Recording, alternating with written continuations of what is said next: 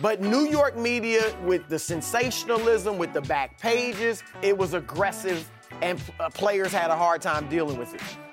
Teams right now see a chink in the armor a little bit with the Warriors. They've had bad losses at home. But what would worry me if I was the NBA is the frequency and the intensity of these situations. Chris Broussard here, and welcome to the brand new Hoops on Fox podcast. This podcast will give you your daily dose of all things NBA from Fox Sports, including the best content from Skip and Shannon, Nick Wright, plus special guests, fresh NBA content from myself, post-game interviews from NBA stars around the league, and much, much more. Don't forget to subscribe and leave a 5-star review. Up first, Chris Broussard sits with Skip to explain why the Knicks media may be too much for KD and Kyrie. With Barkley here. I don't agree with Barkley in the long term. Now, I am frustrated with Kyrie complaining about the press. Sure. We didn't know you spoke to LeBron James. That was a private conversation. You chose to share that. Right. No one knew about that. No. I speak to you. I speak to you. No one knows about this. Okay, so you brought that on yourself. So when the media wants to talk to you, maybe we don't know who else have you spoken to. Have you spoken to KD? Did you speak to Rod Strickland? Who have you spoken to? That being said, we as New York Knicks fans, we've never had two champions. The last time we've had players play for the Knicks that had rings and things is the great Willis Reed and those guys. Amari Stoudemire, a very good player. We knew he had an injury. Inevitably, we in our hearts, we knew that just wasn't going to get it done. Carmelo Anthony, no rings and things. So these guys, they've played on the biggest stages. It's the mecca of basketball. It's the city's game. We know they can get it done on the court. And I think that although they have both been sensitive, particularly this year, the New York fans, we come out in droves. And there hasn't been a highlight out of New York this season. The biggest highlight was James Dolan ejecting and banning a fan. That's the highlight of the season. That's true. That's the only thing. We haven't, there's been no highlights. Is this guy, this little guy with the funny teeth, banning a fan who paid. That's the only highlight we have. So I think we have a 2-year grace period. I think that the New York and the New York media will be so happy. So you're saying they would take it easy on them? Fans and media. Well, the fans, we're going to just be happy. I mean, to see two guys out there putting up points and all that stuff, that we haven't had like excitement like that. And I think the media, they're going to do well if they both come, and they're going to do well. And I think it'll take at least 2 seasons before people start breaking their chops. Okay. Kyrie, I don't know what you're talking about he seems like he doesn't want to be talked to, win, lose, or draw. You got to figure that out. Durant will be fine. Kyrie, just like, whoever you're speaking to, don't bring it up, okay? But in the short term, 2 years, we'll be fine. We'll win more games. We'll improve. There'll be excitement. There'll be highlights other than James Dolan throwing out fans. So my answer, long-winded answer is, I think that we will be fine if we get those two guys. And I'm praying, please come to New York. Yeah. Please. Okay, that's the fan perspective. Just so people know, you work for the New York Times and you covered the Knicks and the Nets. So you know what of you speak. You know you were inside the New York media covering basketball. Yeah, and look, I do tend to agree that, especially with the fans, there will be I'd say a year or two grace period where, assuming, and they would, if Kyrie and KD go there, they would certainly be a really good team. They wouldn't be expecting championship or coming down on them if they didn't win a championship for at least a year and maybe 2, right? Yes. So it'd be 2 or 3 years before they really jumped on them. As far as the New York media, when I was the beat writer, that was early days of the internet. The internet wasn't what it was now. And the New York media was so different from media anywhere else. LA, Chicago, the only thing even close was Philadelphia. But New York media, with the sensationalism, with the back pages, it was aggressive, and players had a hard time dealing with it. Now, though, New York is still the top, but with the internet now, sensationalism has been brought all over the country. Yeah. And even no matter where you're at, you're still catching heat. You're in it. It's all over. You catch heat no matter where you are. Maybe not quite to the extent of New York, but you do catch heat. Now, to answer Barkley's question, both of them obviously have rabbit ears. Both of them obviously are sensitive, and I would not recommend that either one of them go there by yourself. No, for sure. No, do not go, because you won't win big, and then you will catch heat. Be on you, okay. But I do think if they go together, or one of them went with Anthony Davis or whatever, if they go with two stars, they'll be fine. These two guys, Kyrie, let's look at him. Kyrie just did a big mea culpa piece with Yahoo, where he said, I was wrong for the way I've handled things. I apologize. We know he apologized to LeBron.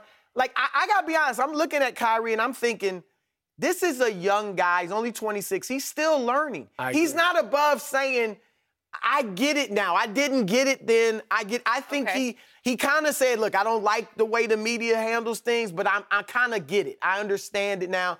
So I think he's open to learning. And I think if he gets to New York, he'll kind of be like, look, this kind of comes with the territory. I was wrong initially in Boston. I think he can adapt. And KD and Kyrie, look, they're sensitive. You can say what you want about them clapping back at people and complaining. The good thing, though, it doesn't impact their play. Not at all. Like, some players can't hear all this stuff and play at the top of their game. Sure. KD can hear it, be upset, go off on the media. He texts me sometimes if he doesn't like something I said, and we'll go back and forth. But it doesn't impact his game. Not at all. He still goes out there and balls. And the same with Kyrie. Through all the ups and downs this season, he has still been a great player, probably his best season individually. So even if they are in New York, and at times they go into a shell and they go off on the media at times, they still will bring it. And so I do think for all their issues, they can handle New York.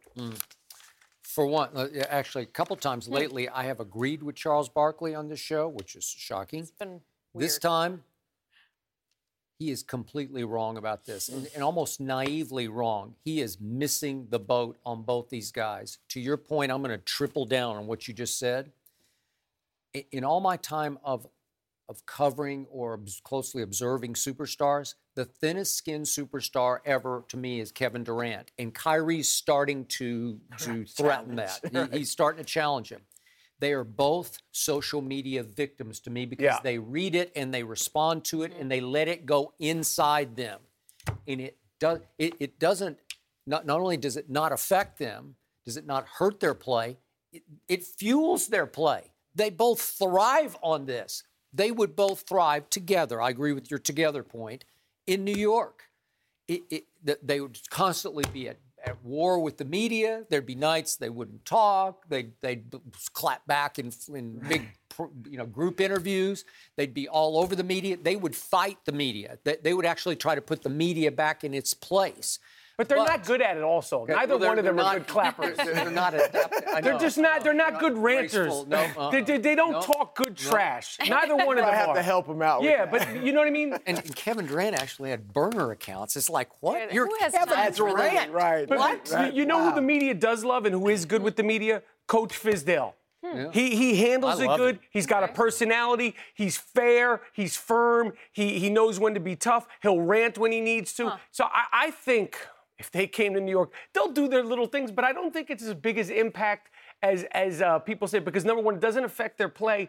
And I think New York will get off on it. And the fans, to see that kind of craziness in the Garden every single night and what they do, and I mean craziness as far as their skills, there will be elation. There will be sincere elation. That's New York basketball. Like, they'll be adored and loved by the fans every single night. So what? They make some weird rants and comments.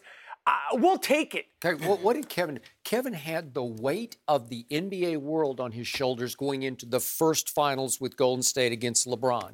And what did he do? The NBA was the world's waiting for him to fall on his face. He left Russell Westbrook and joined forces with Stephen Clay and Draymond. And what did he do?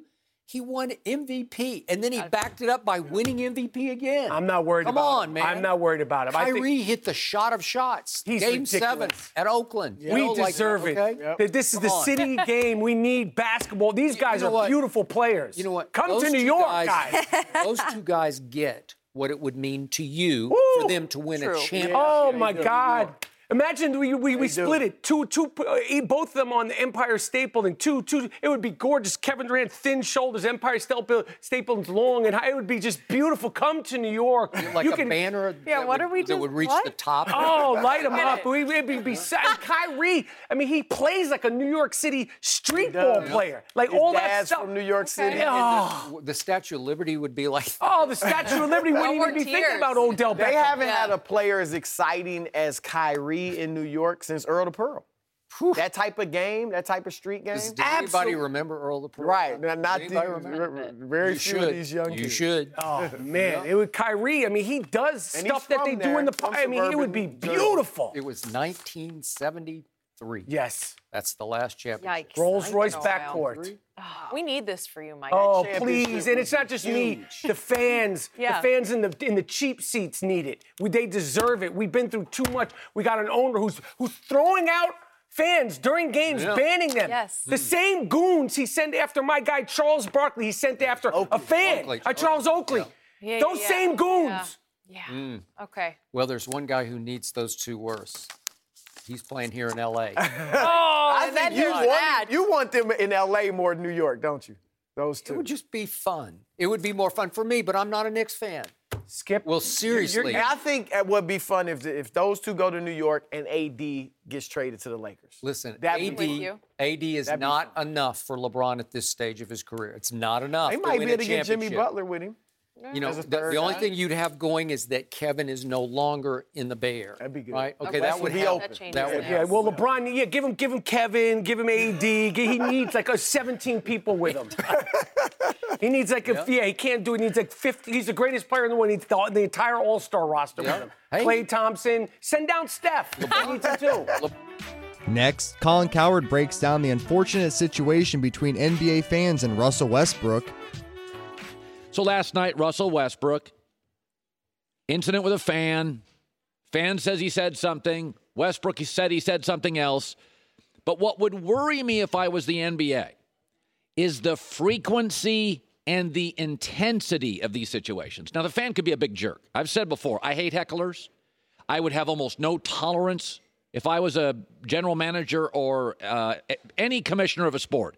I have zero tolerance for very, very, very little tolerance for heckling players. The NBA is a very unique sport. The NBA has sold seats right next to the players. Football players got a gap. Baseball players got a gap. Hockey players got a wall. Basketball players sit next to fans. And the NBA, a little bit of greed here, even though they're making a fortune with all this television revenue, has literally kicked broadcasters upstairs to add 7 more seats. Equipment guys got to sit behind the team so they can add 7 more seats. So players are right next to fans. But here's the thing. I can't control those fans. Maybe the guy's a racist. Maybe the guy's a jerk. And I'm not sure I can control Westbrook. But I should at least give him the tools to deal with this. More security, more space. Maybe a watchdog around him to hear what fans are saying. Because what I'm concerned about is the frequency and the intensity of these situations. 3 years ago, and I'm not a psychologist, but 3 years ago, this was not Russell Westbrook. He was an 85% free throw shooter, and he was kind of a well-liked guy in the NBA. 3 years later, his game is deteriorating, and his personality's detonating, and that worries me. Last year, Utah. This year, Denver. Then the kid. Then the fan. I'm not saying fans can't be jerks. And I'm not saying in all these incidents, the fans aren't wrong. This fan, people say he was on internet, there was racist stuff on his account. I'm not denying that.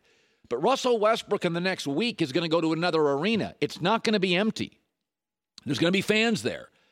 And so who knows what happened to Westbrook to increase the intensity and the frequency of these. I'm not a psychologist. Kevin Durant's gone on to star. Harden's gone on to star.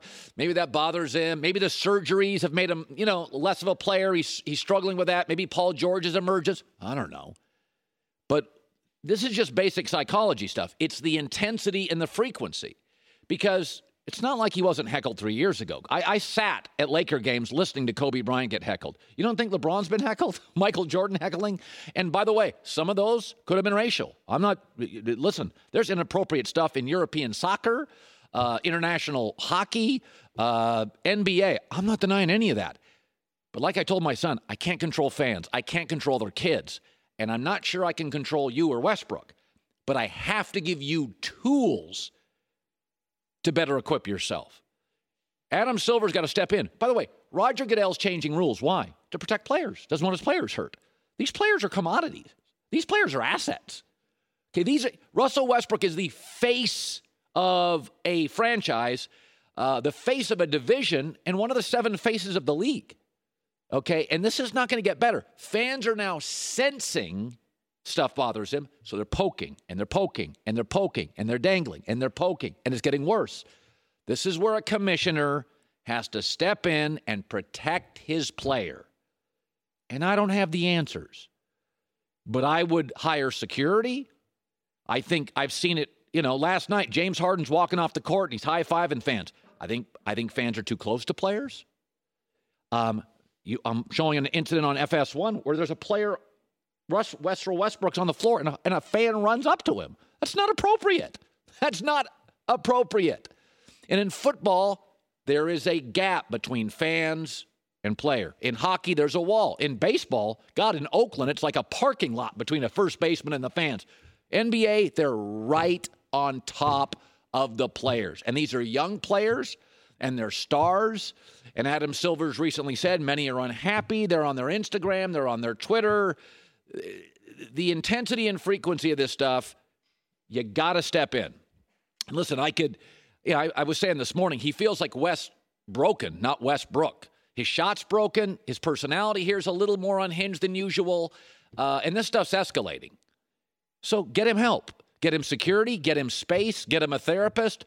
But this could end up being really bad, and I'm not going to just blame Westbrook if he throws a punch in the next 2 weeks. Okay, it's not going to be all on him. Listen, you got to be culpable. I tell my son all the time, hey, it's how you handle this chaos. So you'll be eventually to blame. But players, most millionaires in America, you get to be 50, you've worked hard, you put money away. Pro sports is cruel. Hey, you're 24. Here's a pile of money. Well, I don't know exactly. Stress. Here's a bunch of fame. Well, I'm from a small town. I'm 25 years old. Pro sports is rough. And I know nobody wants to hear it because they're all rich. But these players are increasingly targets, fans on top. They've sold the tickets next to the players. Fans can be jerks. Somebody's got to help Westbrook. That is the role of a commissioner. Protect your players. Goodell's changing rules to protect players so they don't get hurt. Somebody's going to get hurt. Now, Swin Cash joins Nick and Cece to discuss tonight's matchup between the Warriors and Rockets. I actually am. I'm buying it as a statement game, and I'll tell you why. Because when you don't have KD in the lineup, you're coming off a loss like you had against the Phoenix Suns. It can be a statement. Teams right now see a chink in the armor a little bit with the Warriors. They've had bad losses at home. They have went 2-5 since the All-Star break. So you have to think about a team to send a statement out. Sometimes you do it without being at full strength.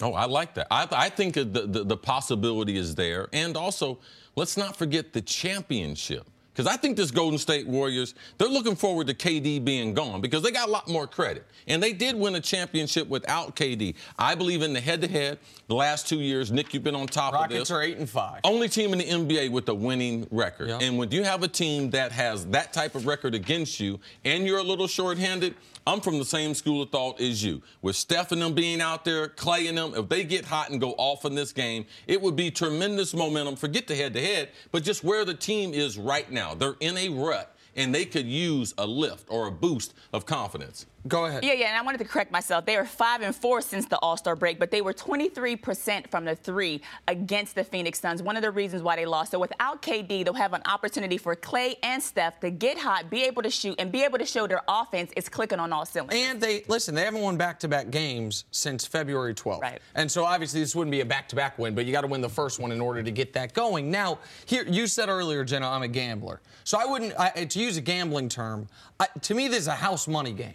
And by that I mean, if you win, everything you guys are saying is true. If you win, we did it without KD, a team that's been the only team with a winning record against us over the last 2 years. We beat them, we weren't at full strength. But if you lose, you have a built-in excuse. You have a built-in, the Rockets are at full strength. They're the hottest team in basketball. They've won 9 in a row. It's on their court. We are without our best or second best player. So that, to me, it would be a better chance for a statement game if they were at full strength. The problem with that, Nick, is most elite athletes don't feel that way. They're not looking for the excuse. They're expecting this to be able to go the other way. So they're not going to be like, you know something, guys? It's okay to lose. Man, they're the world champions, and for a reason. They got the 2-time MVP. Klay is a special, special player. They got 2 other All-Stars.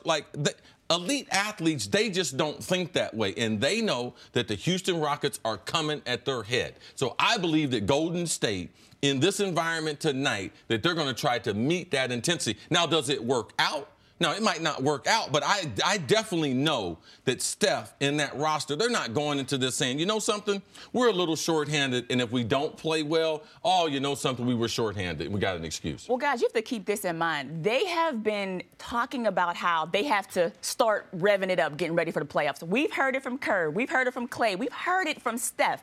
Now, the thing for me is when you look at this Golden State team, people are talking about, are they bored? Listen, we play sports. You can't get bored at any time. But what I can say is this. I lost a Game 5 championship, 20,000 at the Palace in Detroit. And that whole season I kept saying, guys, we can't go off and on. We got to be ready. We got to be ready. But you can come out, you can shoot poorly and not be able to defend and lose a basketball game. People keep talking about, can anybody? Flip the switch. Yeah, you can flip the switch or people can't beat them in 7 games. If you get bad chemistry, if you get guys not shooting well, anybody can be beat. I'm not saying that the Warriors can be. I still have them winning the championship, but there are possibilities. And when you lose to a Philadelphia team at home, when you lose to a Boston that bad at home, those are teams that are in the top echelon that are supposed to be meeting you in the finals. Nick, we've had more and more people come on here and say, well, I'm still picking the Warriors, but I'm starting to worry. But boy, you know, they lose a game to the Suns after beating the Nuggets. Because they all saw how bad I looked when I think I was the last person to pick against them. It was 2 years ago. Cavs in 5. I think it was the last public person to say the Warriors aren't going to win a championship, and I looked like an idiot. So it's everyone true. A lot of buts with this team, especially this late into the season. Because here's the thing. They went into the year having, in the last 2 years since they added Kevin Durant, they were only pressed once, the series against Houston. They had won 7 of their 8 series in 5 games or fewer. And seemingly they got better because they added an all-NBA caliber center. And that's what I want to talk to you about, because seemingly they got better, but Boogie Cousins has not been an improvement for them. He has made their offense worse, which is surprising to me. He has made their defense worse, which we probably should have anticipated to a degree.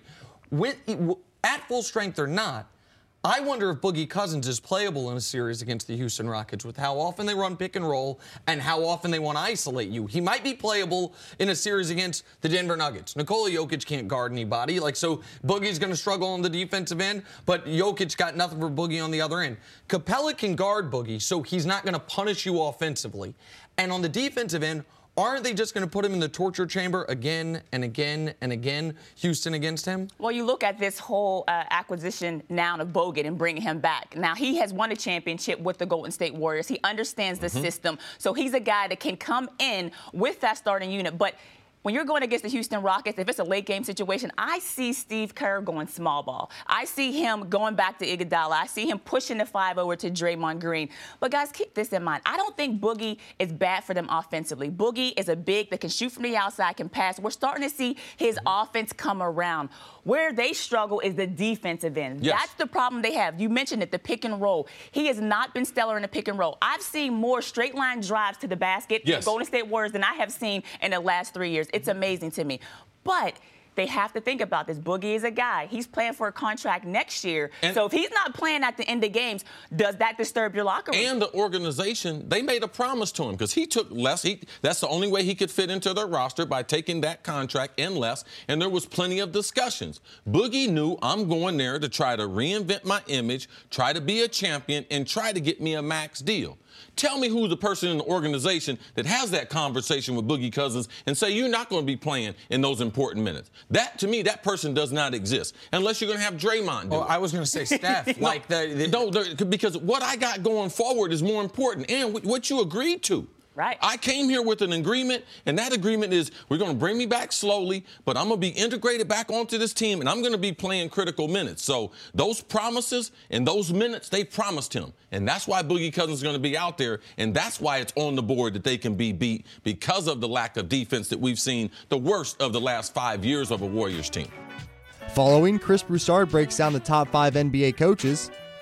As always, we're going to hit you with a great top 5. And since I sat down with Danny Green, he, of course, plays for one of the all-time great coaches in Greg Popovich. That got me to thinking, who are the best 5 coaches in NBA history? And at number 5, I'm going with Lenny Wilkens. Lenny Wilkens, one of the few people in the world to ever be inducted into the NBA Hall of Fame as both a player and a coach. He did it as a coach because he's the second winningest coach of all time with over 1,130 victories. Then he also won a title, 1979 with the Seattle Supersonics. And check this out. There have been 2 teams in 38 years, the last 38 years of NBA history, to win a championship without a bona fide superstar or a guy who would be considered a top 50 player of all time. One of them was Lenny Wilkens' Seattle Supersonics teams, so he did a great job of coaching them. Also was great in Cleveland and Atlanta and some other places. Lenny Wilkens, 5th greatest coach of all time. At number 4, the man, Pat Riley, coached the Lakers, the Knicks, the Miami Heat, has won 5 championships altogether, 4 with the Showtime Lakers of Magic Johnson and Kareem Abdul-Jabbar. And then 18 years after his last title with the Lakers, he leads the Miami Heat to a championship in 2006.